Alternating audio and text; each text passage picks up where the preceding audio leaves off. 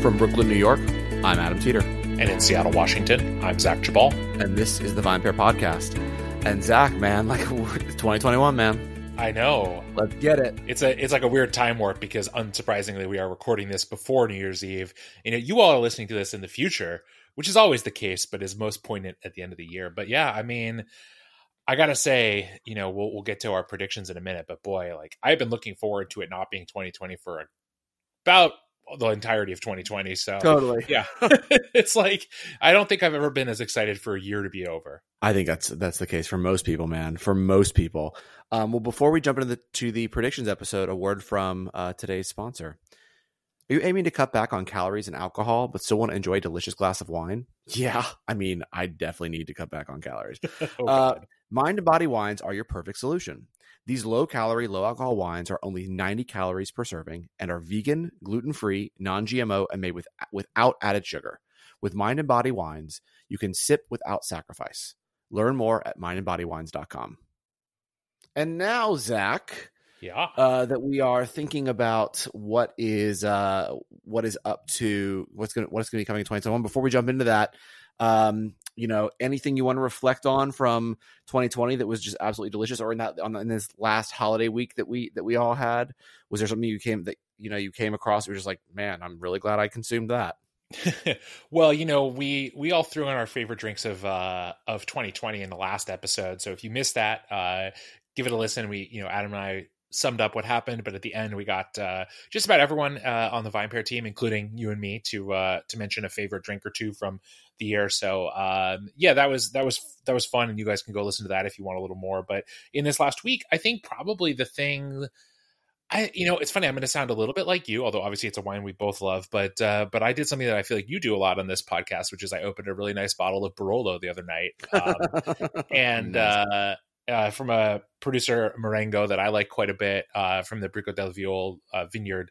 And, it's like one of those things where I drink a lot of different wines. Obviously, you will hear about some of them on the podcast and all that. But Barolo has always been one of my favorites. Always, I'm sure, will be one of my favorites. And every now and then I return to it. My wife is a big fan as well. And so it was just everything I want out of a bottle of Barolo. It had the tannin and acidity that I expect from Nebbiolo, but beautifully aromatic, lots of sort of violets, hence the name of the vineyard, and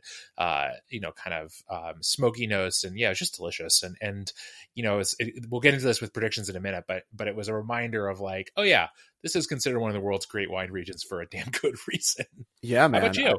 So I did drink some Barolo, but also what I had that I had never made before and realized that it's actually a lot easier than I thought was a paper plane. Oh, yeah. And so, yeah, I made paper planes one night, and they were delicious. I mean, I did not have Aperol, so I used another, actually used Select. Okay, yeah. So it's a much darker red. So the paper plane actually came out a much darker red color. Okay. But I actually liked that. It was like really cool. And Naomi was like, wow, this like seems very holiday themed, like it's this like deep, dark red cocktail. And it was just really delicious. And I forgot how tasty it is. And it's one of these cocktails that like I would order out, but have never made at home. Mostly because I'm usually like, oh, I don't have Amaro Nonino. And I was like, also I don't have Nonino. I'm just gonna use a different Amaro. And again, worked really well. So yeah, I highly recommend it to people. And then I also made another cocktail, that I've also enjoyed a lot over the break, The Last Word. Oh yeah. That was another like really tasty cocktail that again, I was like, why do I have maraschino liqueur lying around? Why do I have, green chartreuse? I guess I'll like figure this out, and enjoyed both of those. And it was like, they were fun to sort of play around with over the holidays. And yeah, man, now that we're getting into 2021, I'm kind of into the whole, like, maybe I don't have to drink all the time. Like I already have my rolling machine. I do it all the time, but like, I feel like, as I've told you before, I always take like 2 to 3 days off a week of, not having a drink. And then, a few other days a week, I'll have like one drink. And then like on Friday and Saturday, we'll have a bottle of wine or something. I feel like I'm just maybe not going to have a drink for a few weeks. It's felt like a lot. And, I mean, I was saying, I don't think that dry January is going to be a huge thing this year. I still sort of don't think that. But I do think that like, I'm ready to sort of get back into a little bit of shape. Yes. Yeah. Well, I think it's like a good... Also all the bread I've been making. Yeah, that'll do it. Well, I think it's kind of like a good transition into some of what we'll be talking about, like in terms of predictions. Because you mentioned dry January, and I think you're right that I think, especially the we're in this very strange period of time, right? In the first, especially in the probably like the first half of 2021, where like on the one hand there are signs of real hope, people are getting vaccinated. Like it does seem like by the end of 2021, when you and I are doing our year in review and our previews or our predictions for 2022, probably life will be more like it was in 2019 and less like it was in 2020. But we're still got a ways to go for most of us, especially, people who are not in, who are not frontline workers, who are not, high risk individuals. It's probably going to be months before any of us are vaccinated. And so a lot of my predictions are kind of like almost like you could split 2021 in half. But I want to start with one that I think is related to what you were talking about with cocktails. And that is, I think when people go back out to drink, I think the kind of bars and the cocktail bars that are going to succeed are, as we a little bit talked about last week, the ones that deliver an experience that you just cannot replicate at home unless you are an obsessive. So tiki, I think places that are doing really intricate cocktails. Like I bet you now, after having made a paper plane, made a last word at home, you're like, do I want to pay $18 for that in a bar? Or do I want to pay $18 for something that I never in a million years would try at home? Right. And so I think that's going to be for the cocktail drinking public, these 9, 10, 11 months, whatever, plus however many more before bars reopen fully, are going to have been times when people figured out the Manhattan, they figured out the old fashioned, they figured out the martini, whatever their go-to classic cocktail or in that realm, the Negroni, etc. And I just think like if you're going to make it as a cocktail bar in 2021, you're going to have to blow people's minds in a way that happened a decade ago when like craft cocktail bars were really on the rise and people were smoking cocktails and, setting things on fire. And I think that is where we're going to see people's attentions because they're going to want something they can't do at home and they're going to want a show, right? Like I think we're going to see suspenders come back. That's what I would say. Yeah. I mean, look, I think so. I'm going to build on this because I think it's one whole idea. So I think two things. One, you're 100% right. And two, another reason for that is going to be because we're going to see RTS or RTD, however you want to say it, ready to serve, ready to drink, come online big time in 2021. And I'm not talking from now the craft brands that have been doing it already, but I'm talking about the Bacardis, Diageos, Brown-Formans of the world are going to come out with their brands attached to batch martinis, batch Manhattans. It's going to be all over the spirit stores. And again, you're going to be able to get, for most people now, if you don't want to make it at home, a very solid version of that same cocktail in a box, in a bottle, in a, one in a single serve. And you're just not going to pay that same money for that, more money for that identical drink out. Right. If all of a sudden, and I have no information to back this up, but like, let's just say if all of a sudden Kettle One starts bottling martinis, right? Or Tanqueray does the same thing. We already know Tanqueray this summer came out with Tanqueray Gin and Tonic, right? Yep. Why are you going to pay for that out? Yeah. At 3 times markup. You're just not. You're going to have to start. Or the other bars that I think will succeed are just going to be the bars where people are going to just have a good time, right? And those bars are going to do really well with, as we even said this summer, frozen drinks, margaritas, gin and tonics, vodka sodas, rum and cokes, like that. There's going to be those bars, and there's going to be, and like they're going to be a lot of fun. And then there's going to be the serious cocktail bars where you're willing to spend $18 to $20 a cocktail. But the idea that anyone's going to spend $16 on an old fashioned anymore, I think is not going to be unless it's at a place that does not exist as a bar first, right? So what I mean by that is, restaurants, right? Yeah. Where you're like, well, I'm already here and I'd like an old fashioned while I'm waiting for my table or to start the meal. So I'll order one because it's a cocktail I know I really like. But if you're going to a cocktail bar specifically to go to a cocktail bar, I think you're completely right because, the future is going to be a lot of these cocktails are going to be even easier to enjoy at home when we have RTDs and RTSs really widely available. And I actually wonder, Adam, this is a thought that occurred to me while you were talking, and I think is not something I had exactly thought about, but I wonder if even in the situation you described, like at a restaurant, I wonder how many of those kinds of establishments, and I have some thoughts about restaurants that I'll get to in a little bit, how many of those restaurants are really going to truly have a dedicated bartender on staff, right? If you can get a good quality RTS or RTD Yeah. cocktail as a part, and you're your average neighborhood restaurant, like, do you really want to pay someone to make a Manhattan when you can just have a server open a can or a bottle, pour it into a glass, or maybe pour it over ice or whatever? Right, like you can keep your martini, your bottle of premixed martini in the fridge, pour it into a martini glass, garnish it, and serve it. And like, you don't have to pay someone to stir a cocktail. And I think, I'm not sure that right away that's going to be what people are okay with, but as these products become more ubiquitous, like, I think that will happen. And with a lot of cocktails, frankly, I don't even think that's a bad thing. I mean, a part of me will bemoan the lack of bartenders in restaurants and bars, like, from someone who thinks that, it's good for us to have jobs that people can do, right. Since our society in this country in particular still really kind of requires you to have a job to, like, be a part of society in any meaningful way, for most people.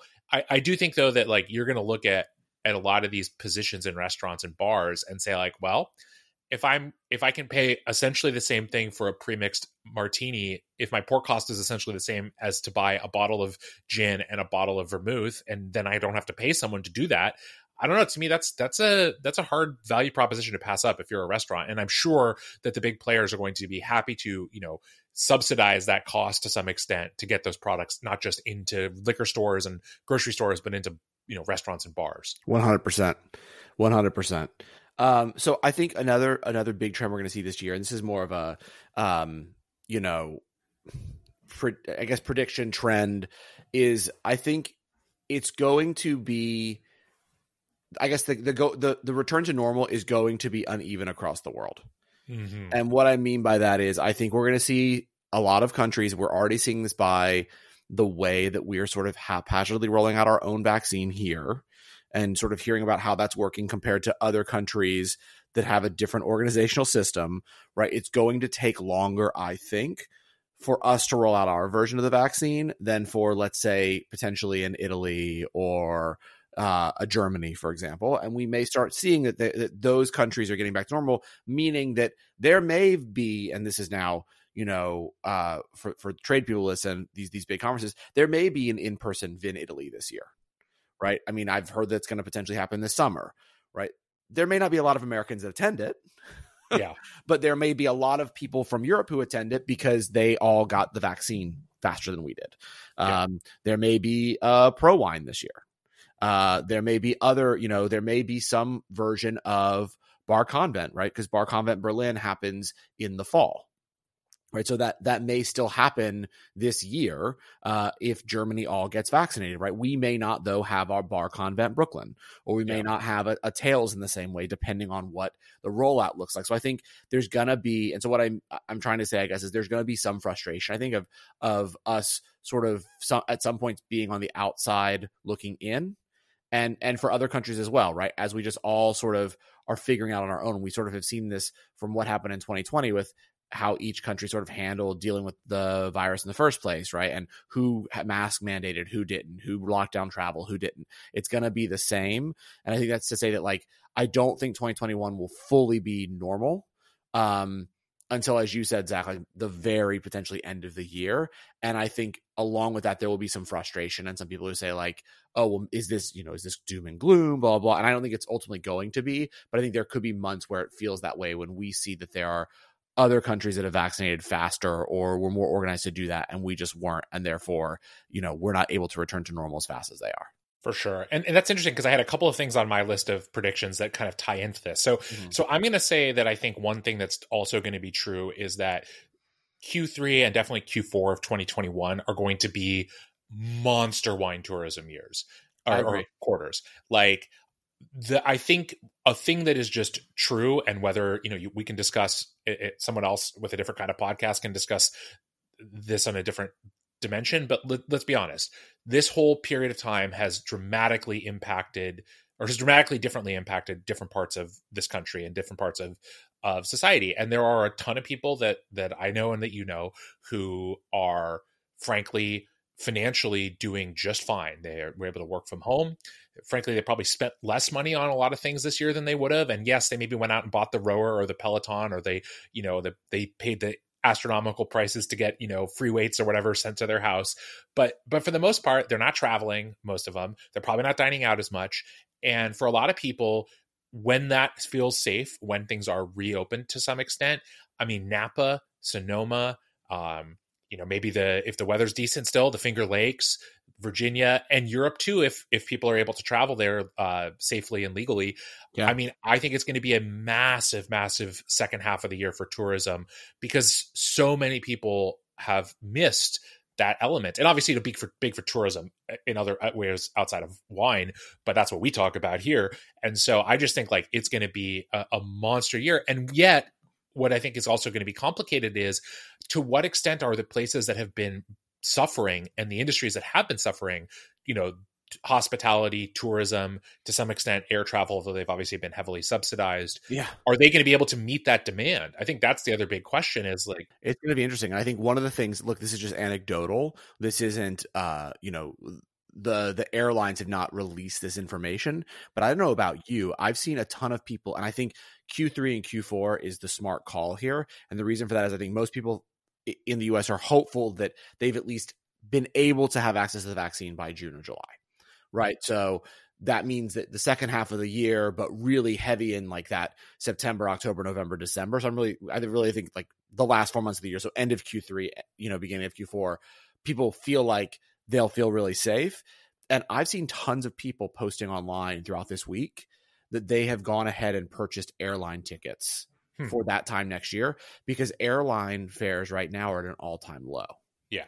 Right. So people saying, well, I'm going to take the risk. If I need to cancel, I'll buy it with insurance or get reimbursed. But I mean, like, people are saying they're seeing, flights in Comfort from New York to Vienna for $400 round trip over Christmas, flights to Rome, just because right now no one is traveling, so the airlines are keeping their prices low. And so, yeah, I think you're right. And I think so it's going to be a combination. It'll be people like that who are just planning ahead and saying, I'm going to grab it. And then there's going to be the people who did just fine and are saying, screw it. I don't care that by the time I'm ready in June to book that trip in the fall, the prices have tripled. I'm going to pay it too, because I made a ton of money on the market in 2020.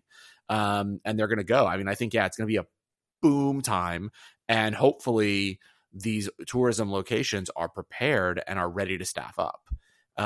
Because I think you're right. Like, that's going to be the biggest question, is like, because so many places have, cut jobs, have closed, whatever, are they going to be prepared? And are the same people going to be in the market ready to work?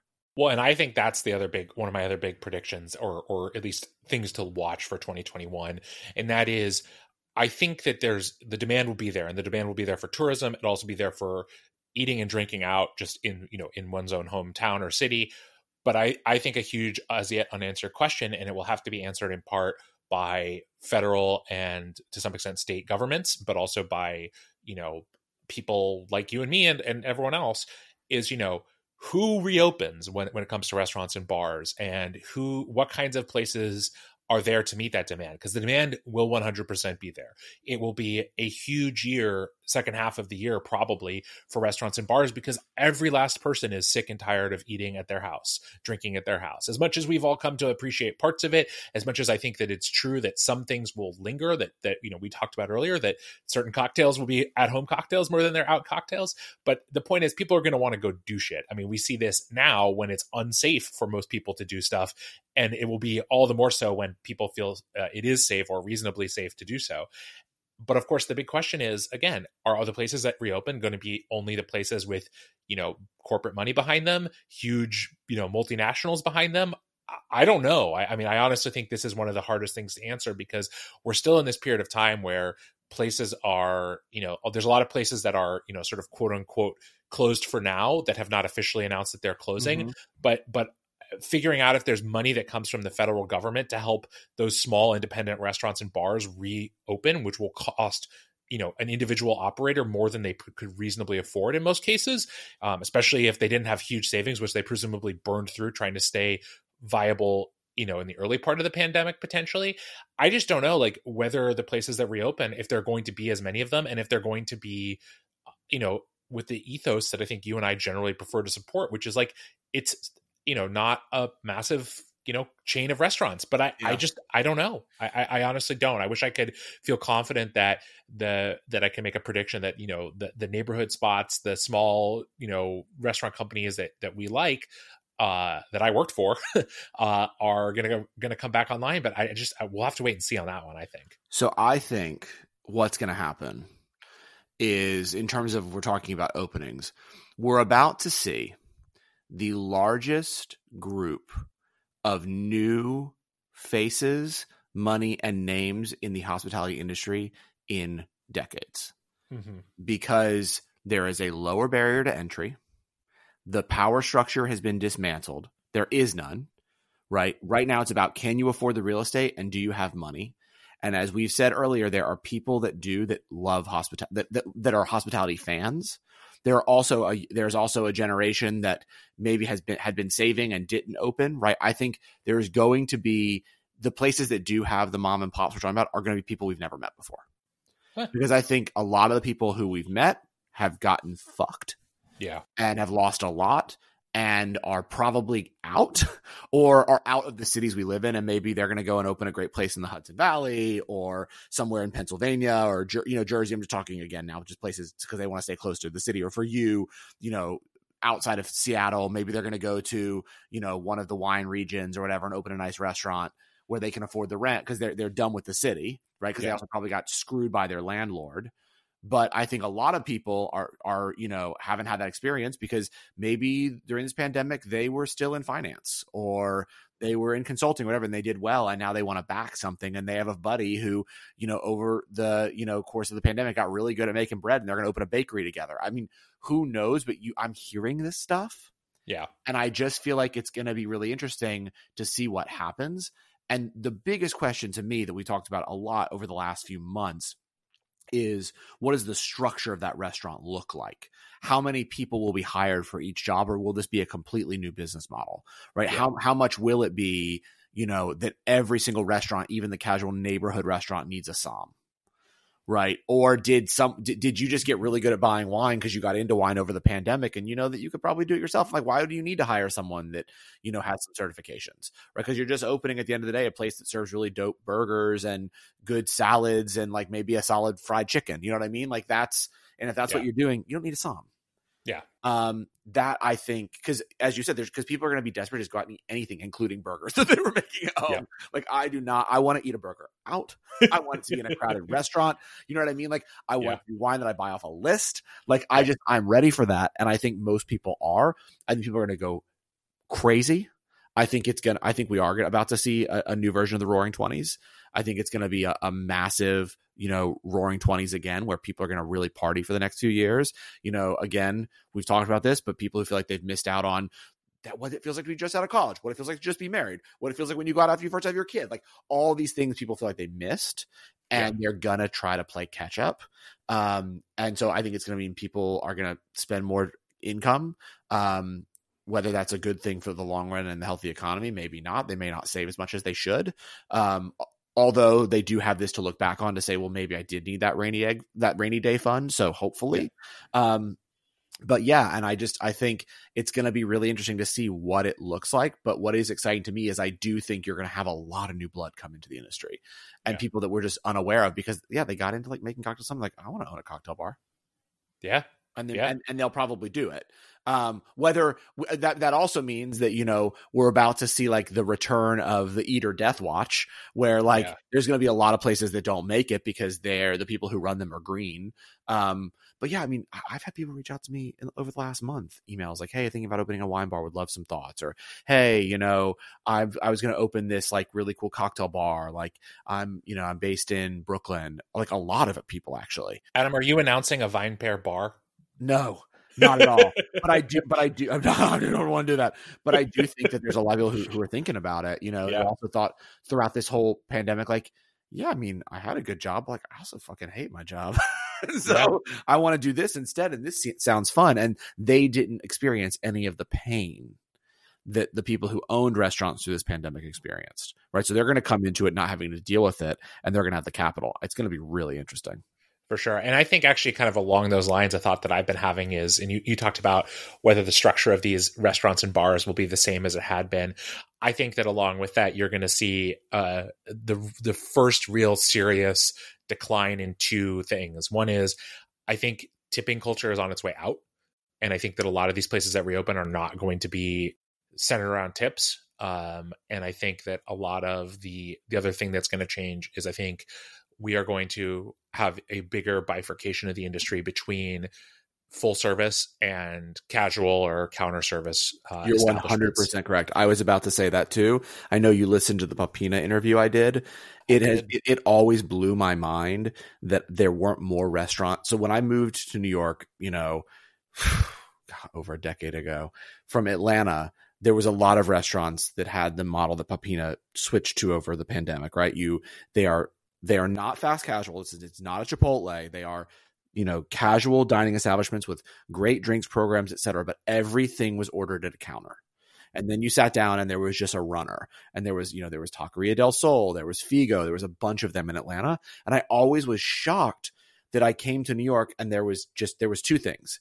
It was either a sit-down restaurant with a server and a menu and whatever, or it was everything trying to be the next Chipotle, right? Yeah. There was the chops.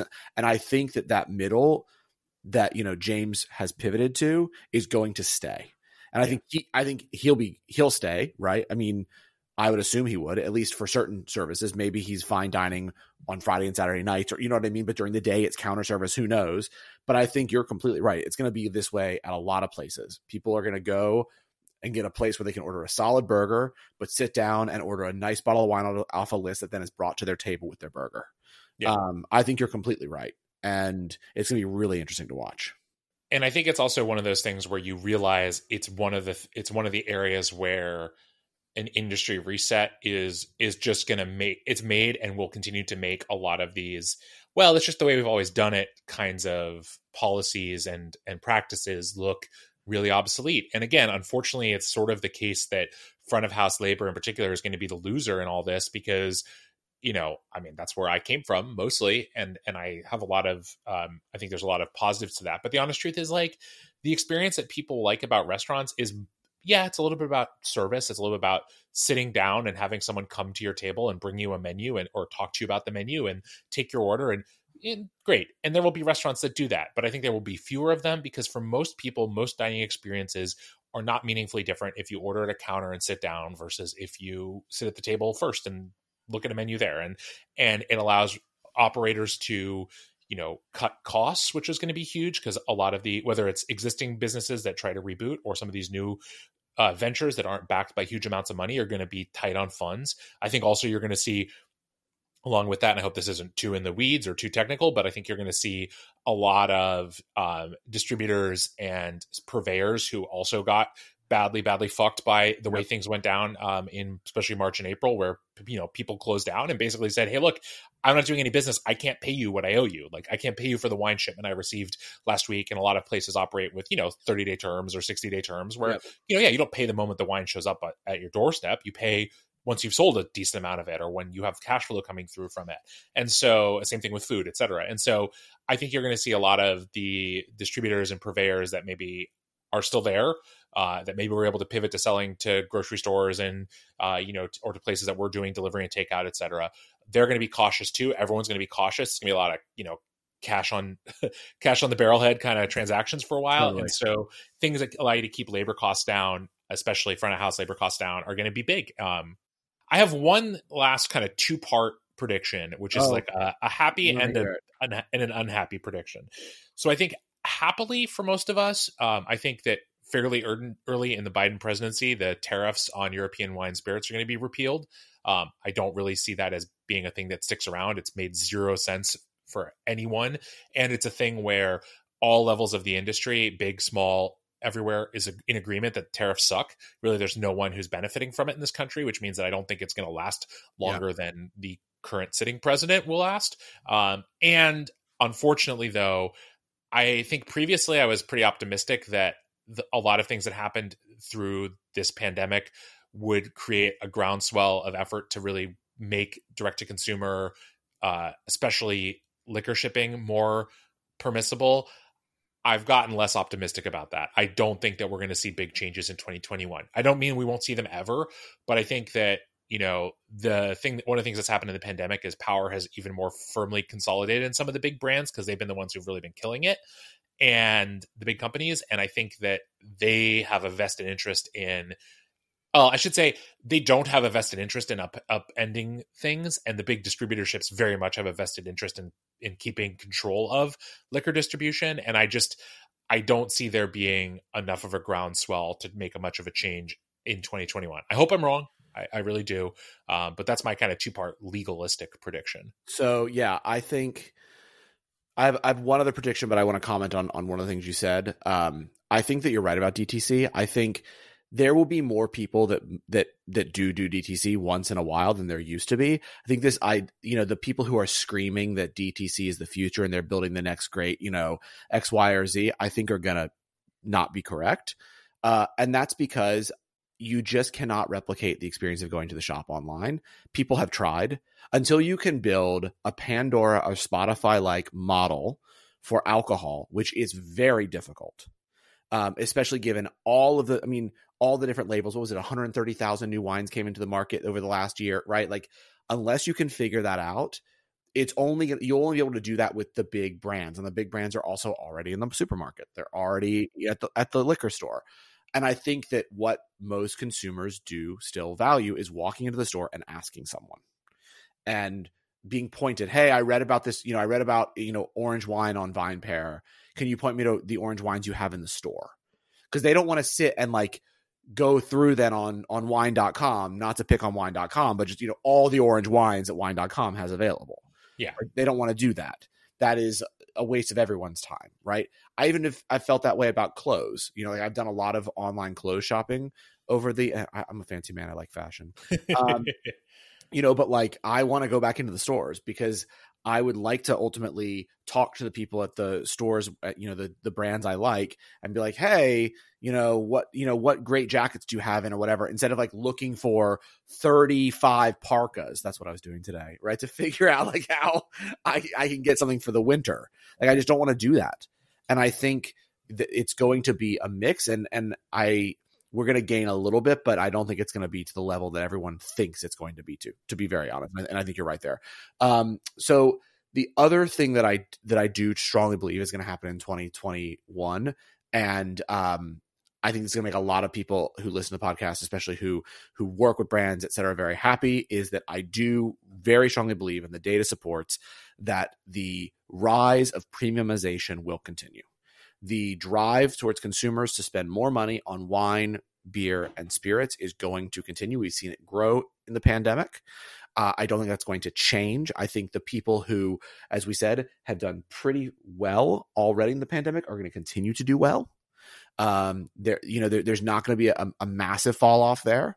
They're going to have money. They're going to look for premium wines. They're going to look for premium beers. You look at, these, I remember at the beginning of the pandemic, I was like, oh, there's going to be the death of the really expensive 4-pack of craft beer. There hasn't been. No, there hasn't been at all. People are buying them. I was wrong. I think it's going to continue in a very, very, very strong way, especially people wanting to go out and party and celebrate and have a good time. So if you are working with premium brands, you're going to be in a great position. If you're working with those brands that are sub premium, below that $15 price point, really $10 price point, I think it's not going to be as positive as people were hoping it would be in April when we were talking to them saying, yeah, this is going to be just like the 2008 recession. I don't think it's going to be. Yeah. Well, you're right, because this recession, such as it is so, even more than that one, is so weirdly like divided, and that the kind of people who were going to spend on relatively expensive wine have largely not been hurt. I mean, it's there's a lot of shitty things about it, and we'll see, legislatively and whatnot, what happens in 2021, some things, but I think in general, you're right. I think that one thing that was wrong, that maybe we got wrong, and I think lots of people got wrong early on, was that there would be more, there was a period in April, March, April, whatever, when people were hoarding, and part of hoarding was like, I'm going to buy a bunch of cheap booze. And people, I think, maybe also made sense when people thought that they were only going to be quarantining or, staying at home for a month, 2 months, maybe 3 months. And when it became clear, well, shit, this is stretching on for who knows how long, then it was like, people were like, you know what? I want to actually drink something I like, not just something that I bought in a panic because it was the $11 bottle of generic wine on the shelf when I happened to be at the grocery store and it was the only thing I could find. Like, I just think, I think you're right. I think the premiumization will continue and will stay and will provide lots of opportunity. Yeah, because I think, the beginning of the pandemic, one of the things everyone got wrong, including us, was that we saw all these massive layoffs happening and we thought that they were going to continue. And yes, they did in the industries that we all know have been massively affected, including the one that we love. And that industry is going to need all of our help. In like the advertising industry, I'm talking agencies or the sort of, consulting, finance, et cetera, they just used COVID as an excuse to trim fat. Right. Yeah. Like that's what they did. And you listen to any economist who has studied this for the past few months. And that's basically the conclusion they've come to is like, yeah, all these industries just used COVID as an excuse to literally trim back excess bullshit and save money and basically come out leaner. Right. Yeah. They didn't cut because they were bleeding. And I think that we're going to see that completely, play out in 2021 where like, yeah, a lot of these companies are going to be totally fine with workers who are making very good salaries, who have money and are going to spend it. Yeah. Well, Zach, I mean, I can't wait to talk more about, what's to come in 2021. I think it's going to be a really exciting year. I think there's going to be a lot of cool shit that happens. I'm definitely excited to stand in a crowded bar again. I don't know about you, but we've waxed on and off for like the past 30 plus minutes about our predictions, but we threw it out to some of the listeners and asked them. So you've picked some of the best ones that were sent in to you via either audio recording or on Instagram of what some of our listeners' predictions are. So I'm gonna let you play that package right now. Let's do it. Hey everyone, Zach here. We'll hear some listener predictions in just a minute, but I wanted to share some that we received via Instagram, of course, at VinePair, and a few that I really loved that were some fun predictions. Prediction for a big year for fruit brandies, for some fast food cocktail menus. I think that could be super exciting. More transparency in spirits, so better ingredient labeling and nutritional information. Canned seltzer cocktails. Another call for high-end canned cocktails. Actually, a few of you kind of thought that was going to be a big deal. Some think that hard seltzer is going to have an even bigger year than they did in 2020, which I guess if everyone's out drinking again in public, that could be the case. Frozen drinks, I think they had a pretty big year this year, but I could see them taking off again. Some upgraded and more fancy cocktail mixes for at-home work, something that Adam and I just touched on in the episode. And then a couple that I really enjoyed, people talking about canned champagne. I don't know if a champagne house will go that route, but you never do know. And then someone who might just be giving me a hard time thinks we're going to have a big year for natural white Zinfandel. So we'll hear from the listeners in just a second, but thank you all for sharing, and we look forward to getting your thoughts on 2021 as the year progresses. Hi, my name is Rafa. In 2020, consumers have realized how hard it is to buy your wine and have it delivered to your house as compared to groceries. So, for 2021, my trend is a growth in any initiatives that can streamline this process or initiatives that can simplify overall these rules that prevent us from getting our wine delivered to your home. I think the pandemic has showed us that there is demand for wine delivery. I saw that in my neighborhood Facebook group, where people erupted in cheers when they learned that Total Wine delivered to our neighborhood. Hey VinePair crew, this is Lucy calling in from London. My prediction for 2021 is Cru Muscadet. I think in 2020 we saw a huge amount of interest in Cru Beaujolais, and I think 2021 is the year for Cru Muscadet. It's an amazing terroir-driven wine, great with food, without food, and it's got serious aging potential. Hi VinePair listeners, my name is Morgan Stutzman and I work in marketing with Trinchero Family Estates. I think this year will be the year of comfort and health. I think the hard seltzers will continue to show growth and we will see the wine-based seltzers emerge within that category as the consumers branch off from traditional beer-based seltzers for more premium and different options. I think we will see an increased interest in the better-for-you wine products. The new younger consumers are looking for more wine products that can fit into their active lifestyle without giving up their glass of wine at the end of the day. And lastly, I think the RTD market will continue to grow this year. I think margaritas will continue to capitalize on the going out experience at home, and as people are potentially able to gather as this year goes on, I think that the larger format classic cocktails will become popular for hosting. Those were all incredibly insightful. Yeah, we have some smart ass listeners. Yeah, man. Well, smart and smart ass. Actually, to be fair, there were a few that were like, the Vine Pair podcast gets new hosts, but we're not going to play those. Yeah, we're not going to play those. Come on, it's not cool, guys. But Zach, I mean, let's keep it going into 2021. Can't wait to talk more. Talk to you next week. Sounds great. Thanks so much for listening to the Vine Pair podcast. If you enjoy listening to us every week, please leave us a review or rating on iTunes, Spotify, or wherever it is that you get your podcasts. It really helps everyone else discover the show. Now, for the credits. Vine Pair is produced by myself and Zach Jabal. It is also mixed and edited by him. Yeah, Zach, we know you do a lot. I'd also like to thank the entire Vine Pair team, including my co-founder, Josh, and our associate editor, Kat Lewinsky. Thanks so much for listening, and we'll see you next week. And now, a word from our sponsor, Mind and Body. Aiming to cut back on calories and alcohol, but still want to enjoy a delicious glass of wine? Mind and Body wines are your perfect solution. These low-calorie, low-alcohol wines are only 90 calories per serving and are vegan, gluten-free, non-GMO, and made without added sugar. With Mind and Body wines, you can sip without sacrifice. Learn more at mindandbodywines.com.